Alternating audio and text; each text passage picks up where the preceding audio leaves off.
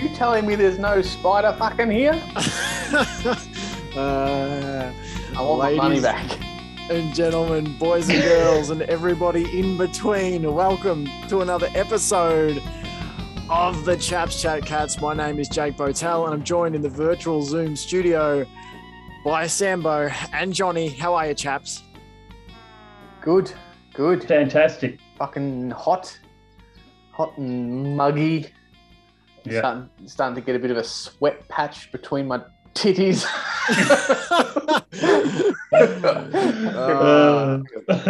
If there was a breeze, it would be really nice because I'd have like a channel coming up here through my collar. Yeah. A nice cool channel, but there is no breeze. So I'm just fucking... You just have to create your own breeze. What am I going to do? But that's what I was implying. Classy start to the show. There's no breeze here either. I'm sitting in a friggin' closet, basically, and nothing here either. It's time to come out of the closet, Jake. That's right. I think I need to. Big night of tennis last night. Everyone's pretty tired. We all sat through it. We've just been debriefing about it. We should have recorded our debrief. But to quickly recap, good game. Good match all round. Excellent game. Great game. Couple of class final games of the tournament. Mm-hmm. Where does it rank up there for you with games of tennis that you've watched? Where does it rank up there with sporting games that you've watched? Sambo, you said you messaged late last night and said maybe one of the most intense sporting events I've ever witnessed. I think so. It's certainly one of. Like, I certainly wouldn't say the most, but definitely one Chris. of. Up there. Well, I mean, you'd have to ask the people with more authority on what is intense and how you're going to define that. And I'd be guessing at this point, and certainly wouldn't want to say anything that misleads you. Chris Scott, everyone. Lovely to have him on the show. Yeah. Look, yes, it was very intense. I enjoyed it greatly. Look, the only games of tennis that I can remember being that intense was one with Leighton back in the day, the old comeback kid. I remember watching that at Nan and Pa's, old Nan and Pa Frampton over the road, probably with some pasta or some pinaculty for dinner and some shandies. I remember that. There was a game, no fucking clue who he was playing. It was probably fucking Nadal. I think it was. He's been around that long. He's been around that long at this point. It was probably Nadal, and Leighton was down. He did the inverse of last night. He came back. I remember he came storming back, and then kind of just choked in the fifth, and you could just feel it going. Come on, going downhill. But I remember that one being really intense. And I remember some Nadal v Federer games that I've watched being really fucking cracking. But this one was next level. First one in a few years. That's really, as I mentioned to you guys, Loz and I watched most of the tourney. But this game really, demanded some attention. It did. What about you, John? Anything else sort of like, what are your most like intense sporting moments? Where does this one rank up with? It's up there. I still think the 2009 grand final, that's exactly what I was very thinking tense. That was probably the most tense sporting experience I've had. Seen, been a part of, watched and all that, but this one was up there. It was, and it's also up there as one of the better sporting games I've been able to witness. And I mean, you can't really write it better in terms of like drawing and keeping a crowd. That one guy's gonna fucking smash it out the gate. The other guy's gonna then wake up and smash him, and then they're both gonna start playing, and it's just gonna like fly to the end, and you just don't know when the wheels are gonna fall off. It was like, there's only one. Nadal only needs to get that one more game, and he'll be right. And then Medvedev wins that game and breaks Nadal. You're like, oh shit.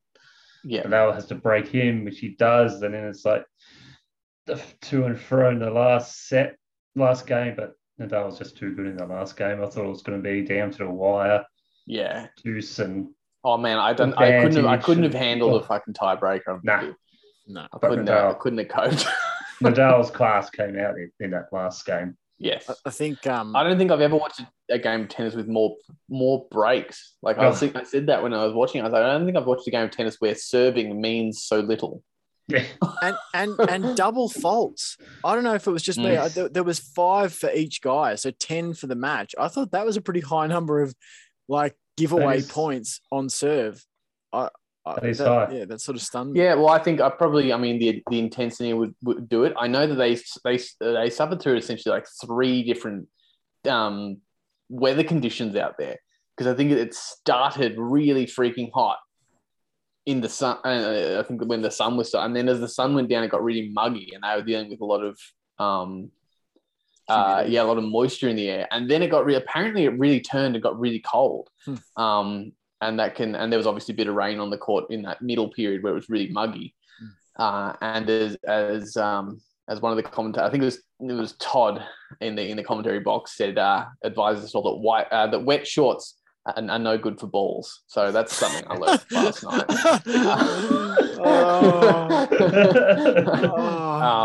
Yeah. And this goes to show why our humour comes from Auntie Jo, because it was actually Auntie Jo that messaged me that. She messaged me and goes, "Did Todd just say that wet shorts are no good for balls?" I was like, we'll have to defer to the expert there, Todd. Yeah. But that made a big difference to the serving, I imagine, because I know that the balls are affected by different weathers. Yeah. Weathers and various degrees of humidity. But apparently those two are statistically some of the best breakers in tennis. Not necessarily the two best servers, but 2 of the best breakers. So I think that's why it was kind of just like, it didn't really matter whose service it was. It was just like, who's going to win this game? Yeah. Well, I mean, and then you saw those ones where they'll just go, "Well, there's no point winning this game. I'm a break up. I'm going into my serve." They just let it, like a love game would go past. Yeah. Oh my God. Imagine if they'd tried to win every game. We would have been there at like 3 o'clock in the morning. Fuck me. Oh. And side note, glad that old Jim Courier is still stuck around. The human baby. Like the adult baby. It sort of looks like a baby. The human baby. Adult baby. A lot of babies are human, I think. Yeah. Yeah. A baby in like men's clothes. All right. Speaking of tight games, we've got one to get into. And if you want a full recap of the tennis, Ash Barty one, go over and have a listen to the Jake Botel Sports Experience. Half an hour Aussie Open recap. There you go. That's my other podcast. Bit of a fucking plug there for you. And fucking dusted. All right. Cats v Lions. We should say congrats to Ash Barty as well, winning the Oz Open for the women's singles, first time in 44 years or something.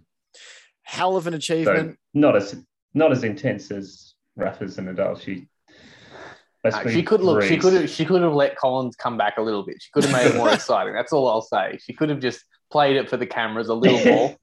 I think she did. She didn't have to demolish it. Yeah. I was going to watch it, but it was done by the time I was going to tune in.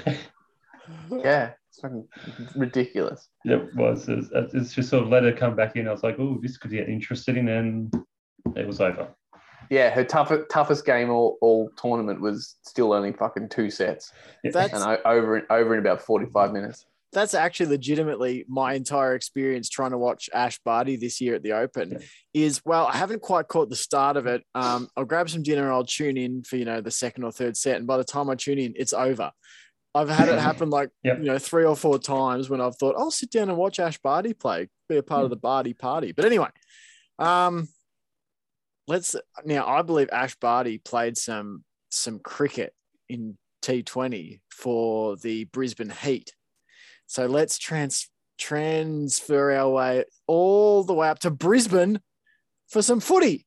There's a fucking reach. Jake, Ash Barty's a big fan and a very good football player, apparently. So there was an easily clear segue there to buy that as well. Absolutely. I'll put it in my notes for next time. We should actually just letting you know, next time you want to transition from Barty to the football, I just want you to know that there's a more economical way to get there. So the Cats travel Remember up that to next year. I will. I'll file it away. Cats travelled up to Maroochydore, travelled up on the day. Now that shit sucks. You know, you're traveling up, flying up by plane on the day. I don't imagine you get off going, I feel like playing a game of footy after a little plane trip personally. But anyway, the Cats headed to Queensland, take on the reigning premiers, the Brisbane Lions, who had roared back into form after smashing the Blues 63-28 after they'd had a couple of weeks off due to COVID-related postponement. The Cats were still searching for a first win of the season, and it was those Cats who got the first score of note via boom recruit Chantel Eamonson, who floated forward to mark inside 50 on a counter-attack, kicking truly from the resultant set shot. Thereafter, the Lions rolled a mauling wave of pressure over the visiting Geelong side, laying 65 tackles to 40 for the afternoon and taking the ball inside 50 on 38 occasions to Geelong's 12. Despite facing enormous pressure, Geelong's backline stoically repelled wave after wave of attack, and with the Lions' kicking radar off, the Cats headed for halftime, trailing just 10-6. The Lions looked to put the Cats to the sword in the second half, but could only add an inaccurate 2-5-17 to their first half tally. But despite that inaccuracy, they sort of looked to be headed for a multi-score victory, to be honest. But this Geelong team is different to the Geelong team of 2021, and they kept at the task. Finally got reward for effort when Chloe Shear goaled just before three-quarter time, leaving the Cats to trail by just 7 points headed for the final term. The Lions were able to push their advantage out to more than 2 goals before the Cats came to life in attack late, with former Crow Chloe Shear nailing a beautiful banana kick from a set shot and another set shot from a free kick to narrow the margin to just a few points with not long left. Shear had the opportunity to kick a match winner with just minutes to go in the game, but she pushed her set shot wide. That allowed Brisbane to soak up the remaining time and cling on to a 2-point victory, even as Geelong went inside 50 on the final kick of the game. Left the Cats staring down an 0-4 record through the opening month of the season. But Chaps, a weird game, but a game that we could take a lot of progress from for the Cats, right? Absolutely. Definitely. Another tough loss to swallow for the girls, I feel, especially this one after they played exceptional football for the whole game. Like, even when they weren't attacking, the defence led by Megatron was just outstanding. They absorbed everything the Lions threw at them, and the Lions didn't really get good entry into the forward 50, thanks to the Cats' defence setup.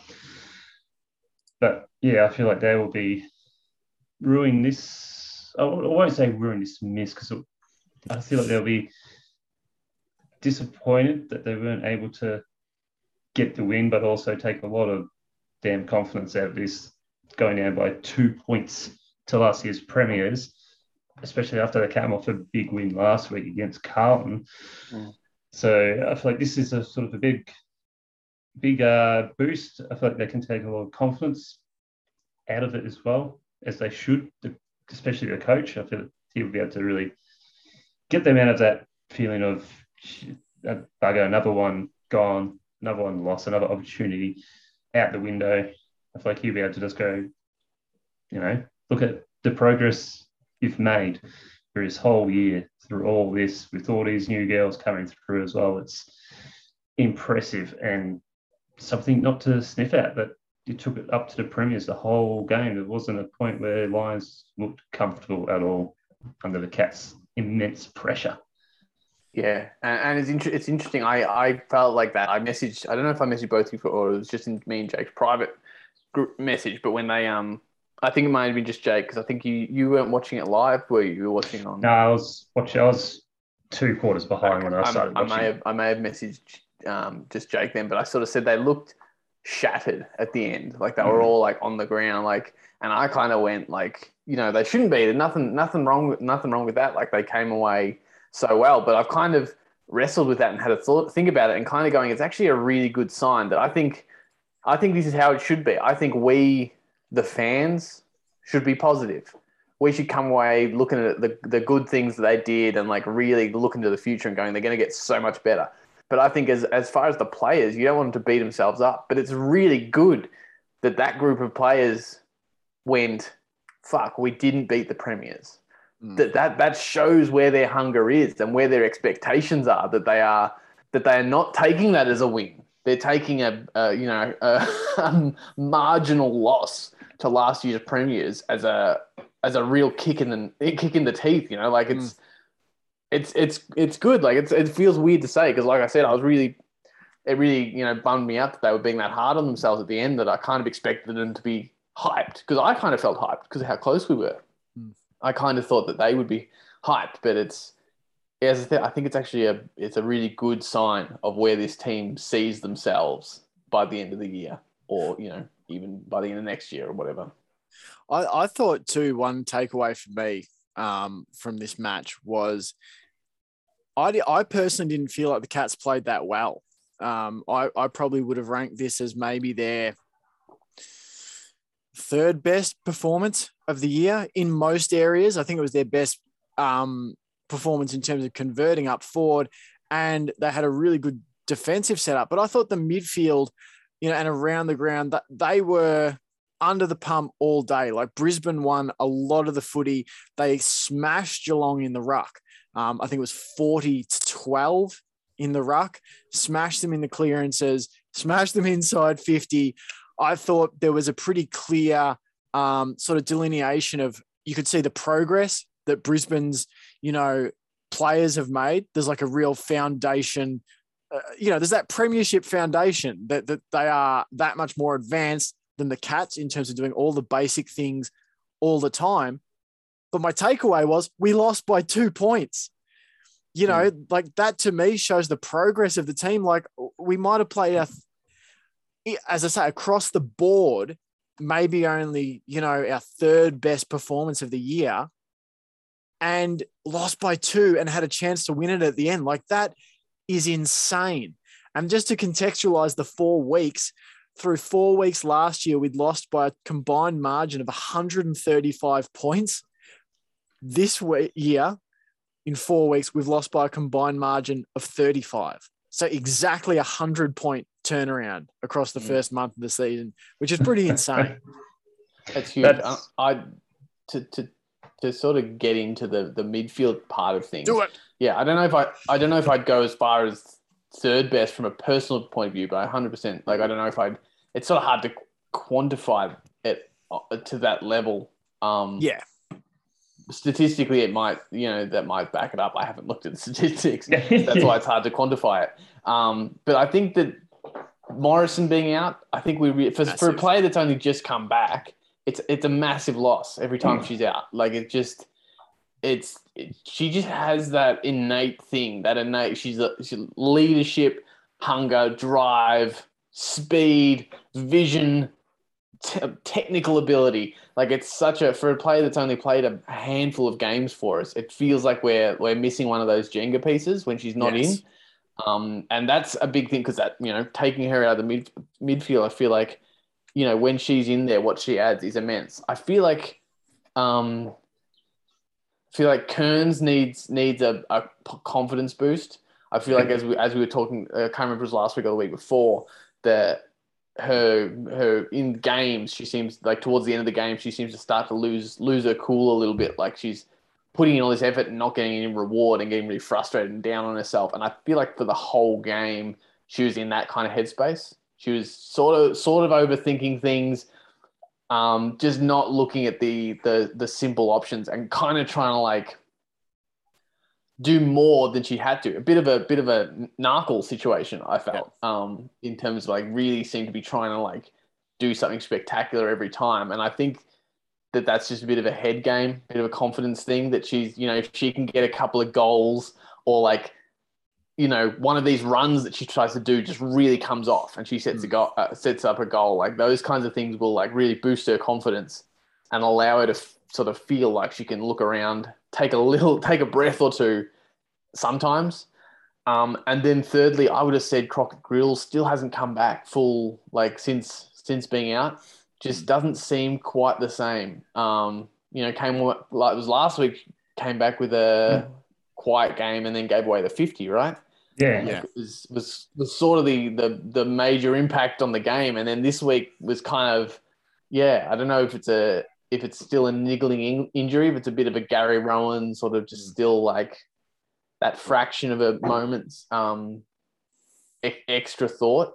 But those three elements, I think, are the ones that really kind of marked it differently for me in that midfield realm. Yeah, definitely. Definitely having Morrison out doesn't help. Maybe it was the flight and playing on the same day. Maybe they were a bit worried that may have had a negative impact on injuries that she's had in the past or something. There was some reason. I'm sure there's some reason why they didn't pick her, because I felt like that she was definitely ready to go. I thought it was a calf injury. I thought she still had a calf. Yeah, I thought she was out admitted calf injury. Admitted with a calf injury from last week, I think. She's just can't catch a break. I know. Hopefully that this coming week, and maybe Kearns, maybe she just needs possibly a week off just to reset her head, maybe just to go back to the training pitch without having to stress about playing a game, settle down a bit, learn a bit more about the game and whatnot. And Crockett Reels, I think she'll get definitely better as time goes on, and hopefully the lingering effects of whatever happened to her when she was off, I think it was COVID related. Maybe she's still having a few symptoms from that, just affecting her maybe. Yeah, it could be. It's always a weird thing coming back from any kind of hiatus, because you feel like you really need to make your mark, and you're just not at that. When you've played however many weeks all together as a unit, you just develop that sort of, you've got the long-standing history, but then within a season, you sort of develop that ongoing shorthand between all the players. And when you've come back into the squad and also other players have gone out since you've come in, and it can be tough to find your feet. I wonder if with Kearns, sorry, Jake, I'll just quickly. Yeah, you go. I'm just going to say, I wonder if with Kearns, either, as you say, John, like a bit of a rest, a bit of a what's the word? Like a bit of a crash course, like just a week to really watch and focus on the how and the technical aspect. Or if there's a way that they can, like a position, some kind of spot that they can put her on the ground where her role is just to do the simple things, just get more game time where the ball doesn't come to you and they're not expecting you to run the ball up the field and kick a goal from 50 or set up a goal. Like, just, I really want to see from her, because we're seeing all this promise and all this spark and all this fire and all that stuff that's really good. I really just want to see a hand pass or a kick or a kick to someone's chest. Like, just a couple of, like, pick it up, hit your target. Like, and I feel like that can come from a break and a bit of extra education and some more training.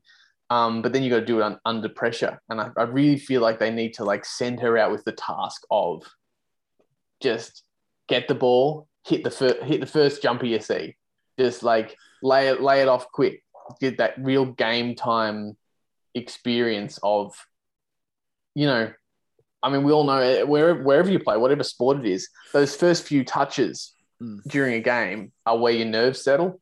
So if your first touch is picking it up and going for a run and getting run down, tackled, and giving away a free kick, you're playing catch up for the rest of the game. I think with Kearns, like, something I've noticed, and having watched a bit of, like, quite a bit of Gaelic football the last couple of months, like, that is such a first instinct of those players: get the ball and run. Get the ball and run and take players on. And I think one thing that I sort of noticed is she's listed in the starting lineup, as a forward or a half forward. And I'm not saying you can't apply pressure up the ground, but there were a lot of instances, I thought, where the ball was sort of up on the wing, say on the broadcast side. So, the ball is sort of underneath where you're looking as a viewer.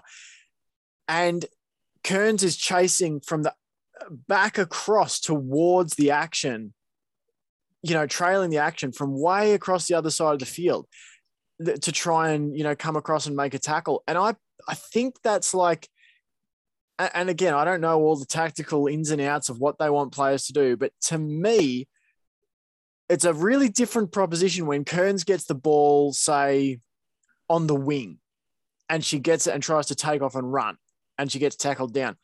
Different proposition if you're a defender inside the 50 and Kearns gets the ball and takes off towards goal.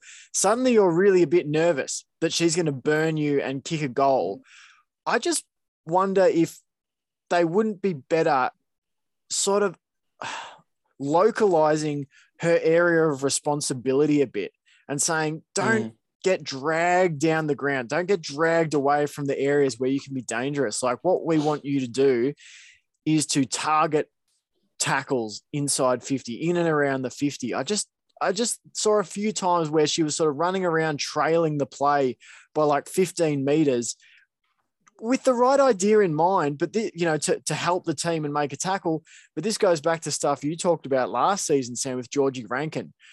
Rankin's a player that knows when it's her turn to go and when it's her turn to play her role off the ball and get in a good position to be used by a teammate. I just thought there was some moments on the weekend where I felt like Kearns was when Monty was getting sort of pulled out of position with the right intention, but maybe just needs to be told, don't know when it's your turn to go and know when it's time to let your teammates do their job. And maybe that's where Monty just needs that week off where they show her the last 4 games and go, these are the areas where we've done really well. These are the areas where you can improve, and maybe just show that running 20, 30 metres to impact a contest isn't maybe the right thing. Maybe if you peel off, go around or up and run up to a spot that's open, and they just sit her down and go through the last, like her first month, go tell her what she's done really well, what she can improve on, go through the training over the weekend through the week. So then when she goes back in the next round, she learns what she's doing really well, what she can improve on, and what she sort of needs to get out of, sort of train out of her game, and what of that gut running to get into the contest where she's, by the time she gets there, the ball's moved on. And maybe just think that it's there, they've got, the opposition's got a whole lot of players. If I peel off towards their attack, I might be able to intercept a ball. If we've got more players, I can peel off into the 50 and hopefully be open and get that ball. And I think all things that I think would work, benefit her, and even showing some games where you've got really good evidence of a like player. Like, say, watch number whatever, watch this whole game or this highlight reel, and just watch this player. Look what they do, and not only show her maybe where she maybe has erred, but also like the ideal of what she could do, and also and not even necessarily always specific. Like, here you did this, you should do this, but just showing the ideal and putting those ideas in her head of like, these are ideas I can do. She'd be a great tagger too. Like again, like if you that I don't think would develop her skills as much. It would develop her understanding of the game though. Like following a really dangerous, because you would put it on a really dangerous player. She would be following them, literally seeing where they go the whole game. I think that would develop her understanding of the field and the space. And how to lose a defender, because she'd be trying to stop that happening. But also, I would sort of following on from what you said, Jake. I'd back her to like for them to put her like more localizer up forward. Like I think, judging by what we've seen of her kick, I think she'd be, if she knew her job was to smash some people and pick up the ball and go for goal. I think she'd be getting on the board. I don't think we'd be looking at 5 goals in a game. We'd probably be looking at something like 1 and 4, 1 and 5. But I think she'd be having a lot of red hot goes because of that clarity of purpose. Yeah. That big fucking target, instead of like, I've picked up the ball, now I've got to like this whole field and all these players that I can choose from. Yeah, well, run and burst and do all that, which is great. But yeah. And just smash the packs, like we said, when you see her, like you were talking about floating around, Jake, and then coming in a little tootler, like just doing that in the forward 50 is just much more effective than doing it in between the 250s. Because you're just putting pressure on, you're creating more chance of mistakes, possibly more getting chance of holding the ball if that's a rule inside 450. We don't know. Let's not get onto that. Jesus Fuck, Christ. I said I wasn't going to mention it. Move on, quick. Move on. I will say I put a tweet up about it, and we got a lot of positive response, a lot of affirmative responses from people out there. About the holding the ball. Yeah, that it just doesn't exist inside. I'm not going to mention the people with whistles, because that's what I promised. Yeah. But I will single out the Featherstone tackle. It's the most textbook holding the ball I've ever fucking seen in my life. Anyway, what an absolute! Even it's a holding the ball perfect tackle. Even the commentators are going, "That's not a free kick." Yeah, and again, this isn't mentioning the umpires. This is mentioning the broadcast. Where are my replays? Yeah, we got no replays of either Chloe Shear free kick, right? Yeah. Like, I feel like, and she got very important free kicks. Like, I get you're not going to do it for all of them because, it's time and money and editing and, it adds complexity. But if you're just making sure you replay everything in the forward 50 or something, like everything that leads to a goal, after the goal, I don't care. You don't have to slot it in like mid gameplay, just do it as they run back. I have no idea what she got half those free kicks for, or both those free kicks for, and they went our way. And I'm still like, I'd like to know. I'd like to see that. And that was something that I thought was impressive. Oh, sorry, you go, John. I was just going to say we should move on from that. Yeah, let's do it. Let's move on. Say we want to talk about it. No, I said I wasn't talking about the umpiring. This isn't the umpiring. This is the fucking broadcast. There are so many things, like as far as the game, it needs to be longer. That these games go too quickly, and if that's because the players aren't paid, then we need to hurry up and pay the players, because these go past in about 90 minutes. That we're not stopping the clock, at crucial times. We're just bleeding the clock away while we're waiting for people to reset. It's not on. We need to find a way. Because sometimes it just feels like, I don't know, it ruins part of the competitive integrity of it or something, like where you've suddenly lost 8 minutes of a quarter because there's been no stoppage in play. It's like, I don't know, people just go, oh, they don't kick as many goals as the men's. It's because they play for about half as long. If you actually look at the game time, anyway, I've fucking beat this dead horse for long enough.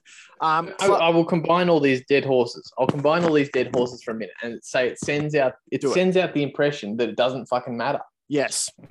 If you're not cracking down on the umpiring, if you're not broadcasting as close to the level of the AFLM as you can, like I understand, like the game on the weekend was, the camera angle was shit. I understand that they don't have the facilities to get it up high. Like, you do have fucking facilities. Rent a fucking cherry picker and go. like drones are like 500 fucking bucks. Anyway, I understand that, but they don't do that. They're not showing replays for important things. Like, it gives the impression that it doesn't matter. But it's like, just move on. Who gives a shit? Like, they're letting the clock bleed sometimes, not other times. It's all just this, and a small tangent of like, it was a positive thing, but it leads into that as well. Is just that we watched. It's the first game of the season that's been on when the kids have been up, and Bear is slightly older. Like, he's older now than when the men were playing. He didn't really give a crap beyond me dressing him in Geelong colours and saying you're a Cats fan.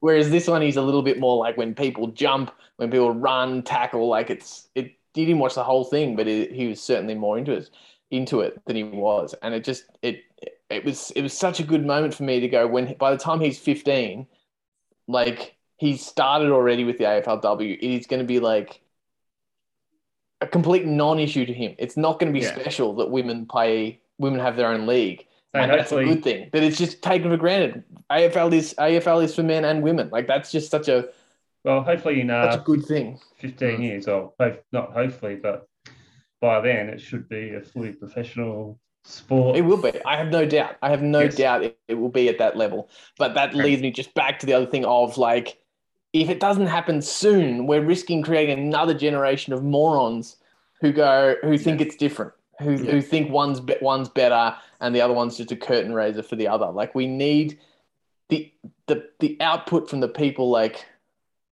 in charge needs to be like meeting the expectations of where it's going to be. Otherwise, why will it move forward? Yeah. You know, if you just accept it what it is and go, it's the best they can do, it's not going to it's not going to grow. And the women are going to be getting better and better and better. Yeah. And they're still going to be playing with camera angles that are basically someone's eye view with no fucking replay. 10 games a year because for some reason they're not allowed to play every single team. Not played for as long. Well, and the that brings us back to our argument. The men's season's too long, the women's season's too short, the men's games go just too long. Chop off some budget. Take it all, just like a little, just a bit of the budget of the men. Bring it back to the middle. Shift the money. Both seasons, everyone plays each other once. Yeah. Like Besh has said before, you play a team at home, next year play them away. It's how simple is that? It's not that fucking hard. How can we work it out? Oh. It's just the same. The same as the lack of goals in the AFLW makes each goal more exciting. Less games in the men's will make each game more exciting. It won't be this bludgeoning of fucking content. So by the end of the year, you're like, wait, when did we play the Saints? Which game was this? How much should we beat them by? 22 games is absurd. It's too long. And then you got the finals. I'll say this. If you play everyone each 17 games in a season, more than enough. More than enough. And then you get the finals, you're up to what? 22 games? Yeah, if you get all the way through, or 21, 20. Yeah. Oh, yeah, in terms of rounds, yeah.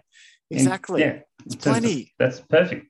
And none of this fucking 3 weeks of buys where half the teams are playing. No. Anyway, we've been on about this before. I've got 2 more. Well, it's good. We're getting new listeners. We are going up in the world. We need to remind people of the things that fucking grind our gears. The thing too is we should have a section. What grinds your gears? Speaking about expectations, Sam, I think that's what it is. We have to play to higher expectations, as in, like you said, the Cats women's team were crushed that they lost. They weren't going, oh, well, we improved. They were crushed that they missed an opportunity to win. And that is really good for the future of the team and the future of the league, that it's not just like, oh, let's just, have a bit of a clap. We did all right, didn't we? We got close. No, they tried their best. And they tried the girls, they tried their best. That's right. They tried. No, they need to set high expectations. I'm glad that I feel like our dissecting of the game has improved since last year, in that last year I felt like we tended to always skew positive. I'm glad that we're looking at players who are doing well, and I'm glad that we're looking at players who are having more of a struggle at times. I think that's part of the game. It's part of raising our own expectations for our analysis, I guess. Yes, and absolutely. We're trying to level up. But again, they're leveling up, because the closer you get, like if someone walks past a mountain, you're not going to accuse them of not making it to the top. Yeah. Do you know what I mean? But when someone gets halfway up, you're going to be like, oh, you're so close. Like, just push it a bit more next time. And if someone gets all the way to the top and then gives up, you'll be flabbergasted. You know what I mean? So it's the not the harsher, but the more crushed we are at the end of the losses. It's a great sign, because I could have carried on like last year. They could have carried on like last year. I would have had a great time coming here, talking to you guys about how awesome it is that we've got the AFLW, and they all trying so hard, and they're getting better, and it's fun, and it's great. All those things would have been fun, but it's not enough for them, and that's good.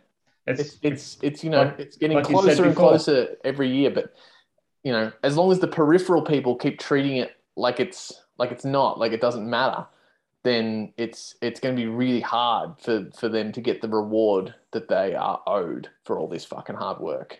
Yeah, but it's like you were saying before. They've got to look to their expectations of it's going to be huge in the next few years, just like we are with our analysts' thoughts on it and expectation on the players. We're getting our expectation of the players each year is going to go up because they're playing more and they're getting better each year. And I feel like we'll get with right this was a bit more critical on players and whatnot, but because the more they play, the more professional they get, the more we can say, you're not, these players aren't playing that well, maybe they need to do this and that. But and that's just looking towards the future of what these girls can do, and every year they're getting better, like Megatron and that, and Crooked Grills.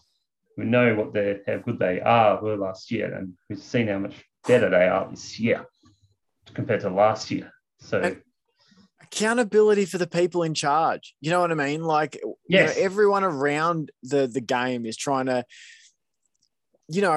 treat it as it should be treated. Well, I think the league has to step up. The AFL as a body, as we've said, it's time. It's time to put more money into this, and people go, oh, they've got to earn it. As I said to someone, that when the men's game came through in the early, 1900s or late 1800s, as it made its move to professionalism, there was no other football league to compete with. There was no other pro football league to compete with. The men's league could suck up whatever resources that they needed and wanted. This is a different environment. This is why you have to make a deliberate move to section off an appropriate piece of the pie for the women's, because the men could eat as much pie as they wanted. There was no other competitor. There was no other professional footy league. Final thoughts on this game, though, boys. Yes? I was just going to say, plus, I don't think that any of the girls playing would want to accept anything less than a fair go. And the expectation on themselves, I think, would be getting so much higher every year. So they know what they are deserved. I think the AFL doesn't know exactly what they deserve yet, but I think all the girls know, and they're playing for that. And tell you what, they deserve more this year than what they're getting. Yep. Absolutely. And next year, again, the same. Each year, they're playing a better brand of football, and I think it should just get more revenue, more game time, more games. I think next year they should just go straight to every team plays each other once, because why not? What's stopping it? Yeah, I think it's just, stick in the mud stuff, and some weird attitudes. But final thoughts. I'm going to throw one thought to each of you. Sambo, want your thoughts on Chloe Shear. A little bit subdued through 3 games, but found her feet in the second half, gathered 9 touches, 1 mark, kicked 3 goals, 1. Disappointed probably to miss a shot. She'd usually back herself to make at the end, but great form for her to take into the rest of the season. Do you think she can be that goal-hungry forward that can be ruthless inside the attacking arc for the Cats? I do, and I think I said that to Johnny, didn't I? Did I not say that to you? I think we were chatting somewhere online or something, and I said I think we've found exactly what I. You're Gary Rowan in the AFL. Yes, exactly what Chloe I was. Shear. Chloe Shear, is stepping up and showing real potential to be that player, that target. Not that we don't need a traditional tall. I would like a traditional tall. I don't know Barber. Who out there. Yeah, some theoretical tall player that could come in and be a traditional. But I absolutely think Chloe Shear can be that one that can pick it up off the pack, can lay pressure inside the forward 50, and has an eye towards goal. I'm not sure why it's been a slow march back these last few weeks. Missed selection last week. Yeah, I think she was managed. It was a health thing. They sat her for an extra week. So I don't know if she was maybe unwell or, I don't think it related at all to that knock on the head in the early week, but, just for whatever reason, blasted it out of the gate and then hasn't quite been there, but then came back with an absolute vengeance this week. And I think, could really be that player if she can do that consistently, and be that target and be that player that's going to win it and just look always for the goals. Then I think we're going to see some really different results coming up really soon. I think it's the one, like as you said, Jake, maybe not our best game of the year, but still came so freaking close. If around the ground we played that well, and then we had that forward pressure that we had this week, if we combine the forward pressure this week with the round the ground play from the prior weeks, I think we win that game. I think we win half the games that we've played so far, without a doubt. Like we tipped. And my other point would just be that I forgot to raise earlier, but it relates to Chloe Shear, that I feel like everything I asked for in the pre-game, we got. I wanted a target. I wanted Chloe Shear to kick some goals. I wanted a target. I said if we can't, I wanted us to win, but I said if we can't win, I want some positives to come out of it. I want us to have learned some stuff, and I want us to kick the most goals we can. I want us to come away and go, we didn't win, but we've proved we can smash through a defense. And I think all that happened. Fucking hell, we're getting good at bloody predicting and just don't saying look what we want, and just don't look at our presence under the Catsmas tree from earlier, because no. I think as I said, Nina Morrison being out was my last unless if Barber gets selected and somehow kicks enough to be in the top 5 goal kickers of the year, that's my last one that's alive, which is pretty rough at the moment. I said someone from the Cats would break through and kick double-figure goals, so someone's going to need to get a move on. All right, Johnny. She's at 4, right? Oh, true. She might do it, actually. Yeah, no, maybe I'm looking all right there. Yeah, I think so. Johnny, the rookies all continue to develop. Prasparkas, Annabelle Johnson, Zali Friswell, Gabby Featherston were the 4 that sort of really stood out. Might have been the only 4 draftees. Oh, no, Fuller they took in the draft as well. Yes. A quieter game for Fuller, though. She did make some good tackles. Kate Darby actually led the way in the hitouts for the team. But what do you think? Out of those 4, Prasparkas, Johnson, Friswell, and Featherston, who did you like? Anything stand out for you from that 4-pack? I really like Featherston again this week. I thought her work in defence was really good. Fantastic. I've put the pressure on. She, as you put in the stonks, just that gut feeling of she's going to be a footballer. And I think that stonks is rising fast each game. She's just looking like a footballer, looking like a complete defender, just tackling, smothering, manning up. Like there's a few times, players can work her out and lose her, but that's experience. She's playing against some highly experienced players, and of course they're going to be able to know different ways to lose her and in the packs and whatnot. But I tell you what, that base is fantastic. She's got a good base, and her ceiling is 50, 60 stories tall. Yeah, I really enjoyed her game this week, and she definitely didn't get rewarded enough for that tackle. Yeah, which nearly ended up in a bloody Lions goal. Yeah, exactly, and it doesn't show up on the stat sheet.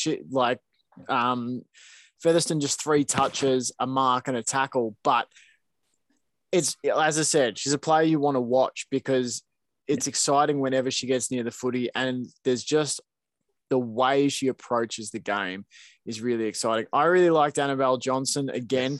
Not a lot of the touches, not maybe as many touches as last few weeks, but she gets 7 disposals. But what I like is 2 marks, 2 tackles. So she's not a player that just gets, half a dozen disposals and not a lot else. She's contributing with a mark or 2. She's contributing with some tackles.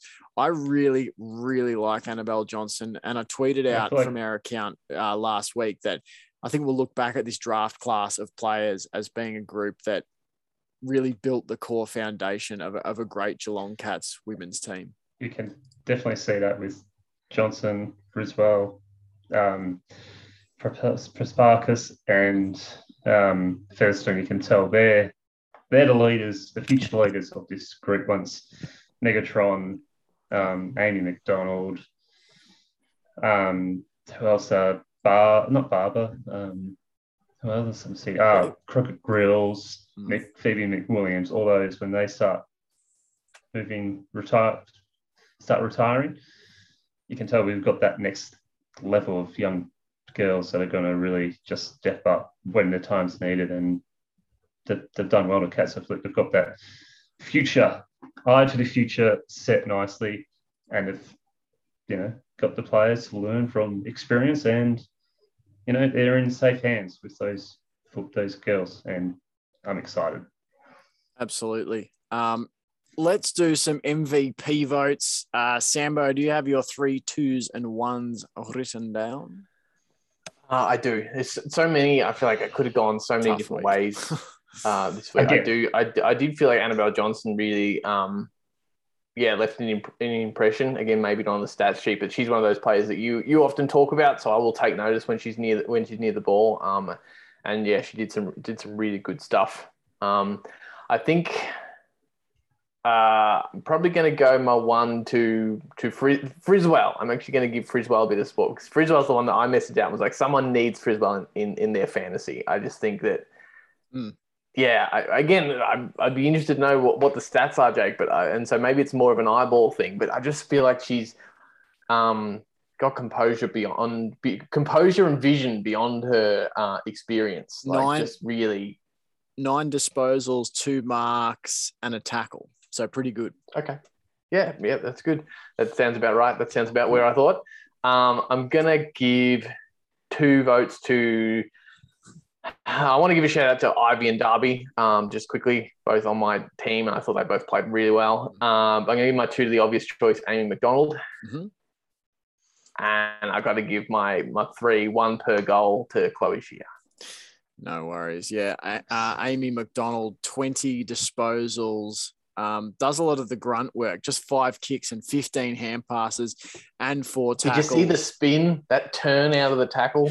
Out on the wing? Oh, pure class. She's just fuck off, Dusty Martin.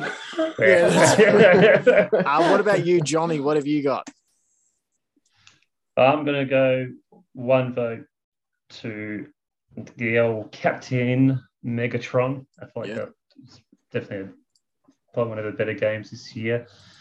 Definitely led that defense from the front really nicely, but didn't have to do all the hard work herself, and was able to really watch out for players and just play her role really well, but also, being a captain leading.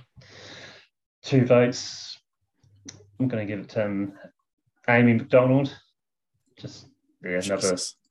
What can you say about Amy McDonald that we haven't already said? She's just a freak, absolute freak. She's been So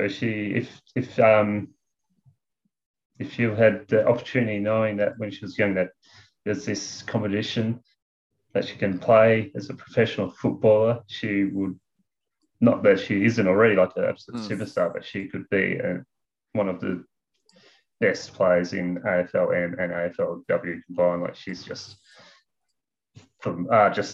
insane with her abilities. And I'm going to go to same as Sam with the 3, just Chloe Shear. Just what a game. Yeah. I mean, it's a great game, mate. Like, again, not statistically, like, apart from the goals all over the shop, but we've got to give the reward to that. Like, it's that Gandalf coming over the hill of the first line of the second day of, like, the just shining through of, like, this can be the one. This can be the thing that finally breaks open these floodgates. Yeah, absolutely. And she did get nine disposals on the day and a tackle, I think, to go with her 3 goals. So, she is impacting in other areas as well. I'll tell you what, Amy McDonald, no spoilers. It's not a spoiler to say that she is just running away with this award at the moment. I'll give you my votes. Okay, so I have gone 1 vote to Chloe Shear. Liked her game, but there were a couple of players who I thought across the entire game did enough to get the 2 and 3. But Chloe Shear, that was a really exciting performance. And I thought coming up clutch in a big spot at the end, maybe last year those chances go begging for a point, and instead she nails the goals. I'm going to go 2 votes for Darcy Maloney. Really have liked the cut of Darcy Maloney's jib. 12 disposals, 3 marks, and a tackle as well. She was drafted by the Cats back in 2020. As I say, really like the cut of Maloney's jib. Feels like a good core player who can be a member of this team for a long time. I'm going to go 3 votes for a player who I believe was playing her 25th game in the hoops, I believe. And that's very nice. That's Maddie McMahon. McMahon had 13 disposals and a team high 6 marks in defense for McMahon. Just as an aside, McMahon, Kerrick, and Meg McDonald combined for 38 disposals, 9 marks, 3 tackles, and you can add in Chantel Eamonson, 15 disposals, 1 mark, 1 tackle, 1 goal. So those, speaking of Gandalf riding over the hills at the first light on the 7th day, Megatron's really got some reinforcements that have arrived down back. So that's my 1, 2, and 3s, and that leaves the table. Amy McDonald, 21 votes through 4 weeks. The next closest, Kate Darby with 9, Chloe Shear with 7, Prasparkas with 6, McMahon 5, Kerrick and Gunjaka with 4, and then players, with 3s, 2s, and 1s down the way. So absolute. I mean, I don't know how you overhaul Amy McDonald at this point in time. A 12 vote lead. She's polled votes every week. The only player who's polled votes every week so far. So great stuff for Amy McDonald, who's just an absolute gun. Let's wrap up the episode, chaps, with a check-in on the fantasy and the tipping comps. Fantasy was interesting this week. A lower scoring fantasy week this week. It was interesting. No one cracked 100, which has happened a lot more regularly during the season. In third place this week, Johnny with 66 points, had Chantel Eamonson top score with 23, Fuller nabbed 15, and Prasparkas 13. Quieter days for Featherston and Kearns, who got 6 and 9 respectively. So the absence of Morrison probably docked a few points there. Sambo in second place with 76 and a half. who's first then? I need to build myself a sound drop here. No. Sambo, a nice even spread. Ivy had a quiet day, but apart from that, everyone else went over 16 points. You had 19 and a half for Kate Darby, who has been a fantasy sensation this year. Crockett Grills with 19, Maloney with 18, and Kerrick with 16. I scored 97 points this week, had Amy McDonald with 28, Becky Webster 27, and Meg McDonald with 21. Didn't start Chloe Shear, started McWilliams. Really wish I'd started Chloe Shear, but it did not happen. That's the way it goes. So the standings after 4 weeks, we've got Jake 454, Johnny 360 and a half, and Sam 321. Everyone's up over 300. Everyone's starting to sort of, the teams are coming together. Still a lot of players out there on the market, chaps. Still a lot of players out there on the market. Looking at Maddie McMahon, if we want to just update quickly on the top scorers, Amy McDonald top scoring so far this season with 159 points. Becky Webster second with 117. Prasparkas, the rookie, with 91. But then you've got Maddie McMahon, who is currently not rostered on a team, with 84 points. You've got Fuller on 79.5, Darby 72, Kerrick 71, and that's sort of your top 7 or so players. So could be some wheelings and dealings out there still. Friswell still not rostered either. So I feel like we should do a thing of it. It's we either do an extra episode or we allocate some time after the teams have been listed next week, but on the live show, and we have a little bit of a wheeling and dealing, and we take stock. And because we've passed the point now, I said I didn't want to change anything for 3 weeks. We're well past that. We're past that now, so that's fine. Do a reassess. Have some trades. Have some new drafts. What do you reckon? I'm happy with that. I think I was going to suggest that we should organise some way to do. When are we going to get time to rearrange our lists? Because we don't just want to go through the message. I'm going to take this player. Yeah, no, I think we should make a thing of it. Yeah, for sure. We need to make a good big deal of it. Here's a suggestion, and I'm just being really gregarious here, making this suggestion because I'm such a fucking legend. No, I think a fun thing to do would be at the halfway mark of the season or something, make it so that you're allowed to protect, say, 3 players or 2 players on your roster, and the rest go back into the pool, and you have another mid-season draft. So you can protect a couple of players on your list. And apart from that, it's open season again to draft. Something like that. All right. Well, the games this week is Friday night. Interesting. Hopefully I'll be able to do the live show for once. But we'll put together the order there. I really like the fantasy thing between the 3 of us, and I'd really like to do it for the men's season as well. I think it's fun. Yes. And adding something adding some little sort of wrinkles along the way like that, like a mid-season redraft where you have to, you can only protect so many of your roster would kind of be fun and add some more skill to it down the track. I'll just, unless you guys got any more thoughts, I'll just recap the tipping week for everyone. Go to tipping. All right. I feel like not many people had a good week. I know I didn't. Wow. Well. Someone in the group chat right now did have a really good week. The second, no, the second best week of the round. So this is the second best score. Sambo managed to score 4. But Ben, Beers with Ben, still, he's extended his lead. He's finally separated. So we go, Beers with Ben, got 5 points this week. He's averaging 5.3 a week. He's currently up to 21 tips correct through 4 rounds. Ender, the Gaelic Cats, is currently in second place on 18. Ender got 3.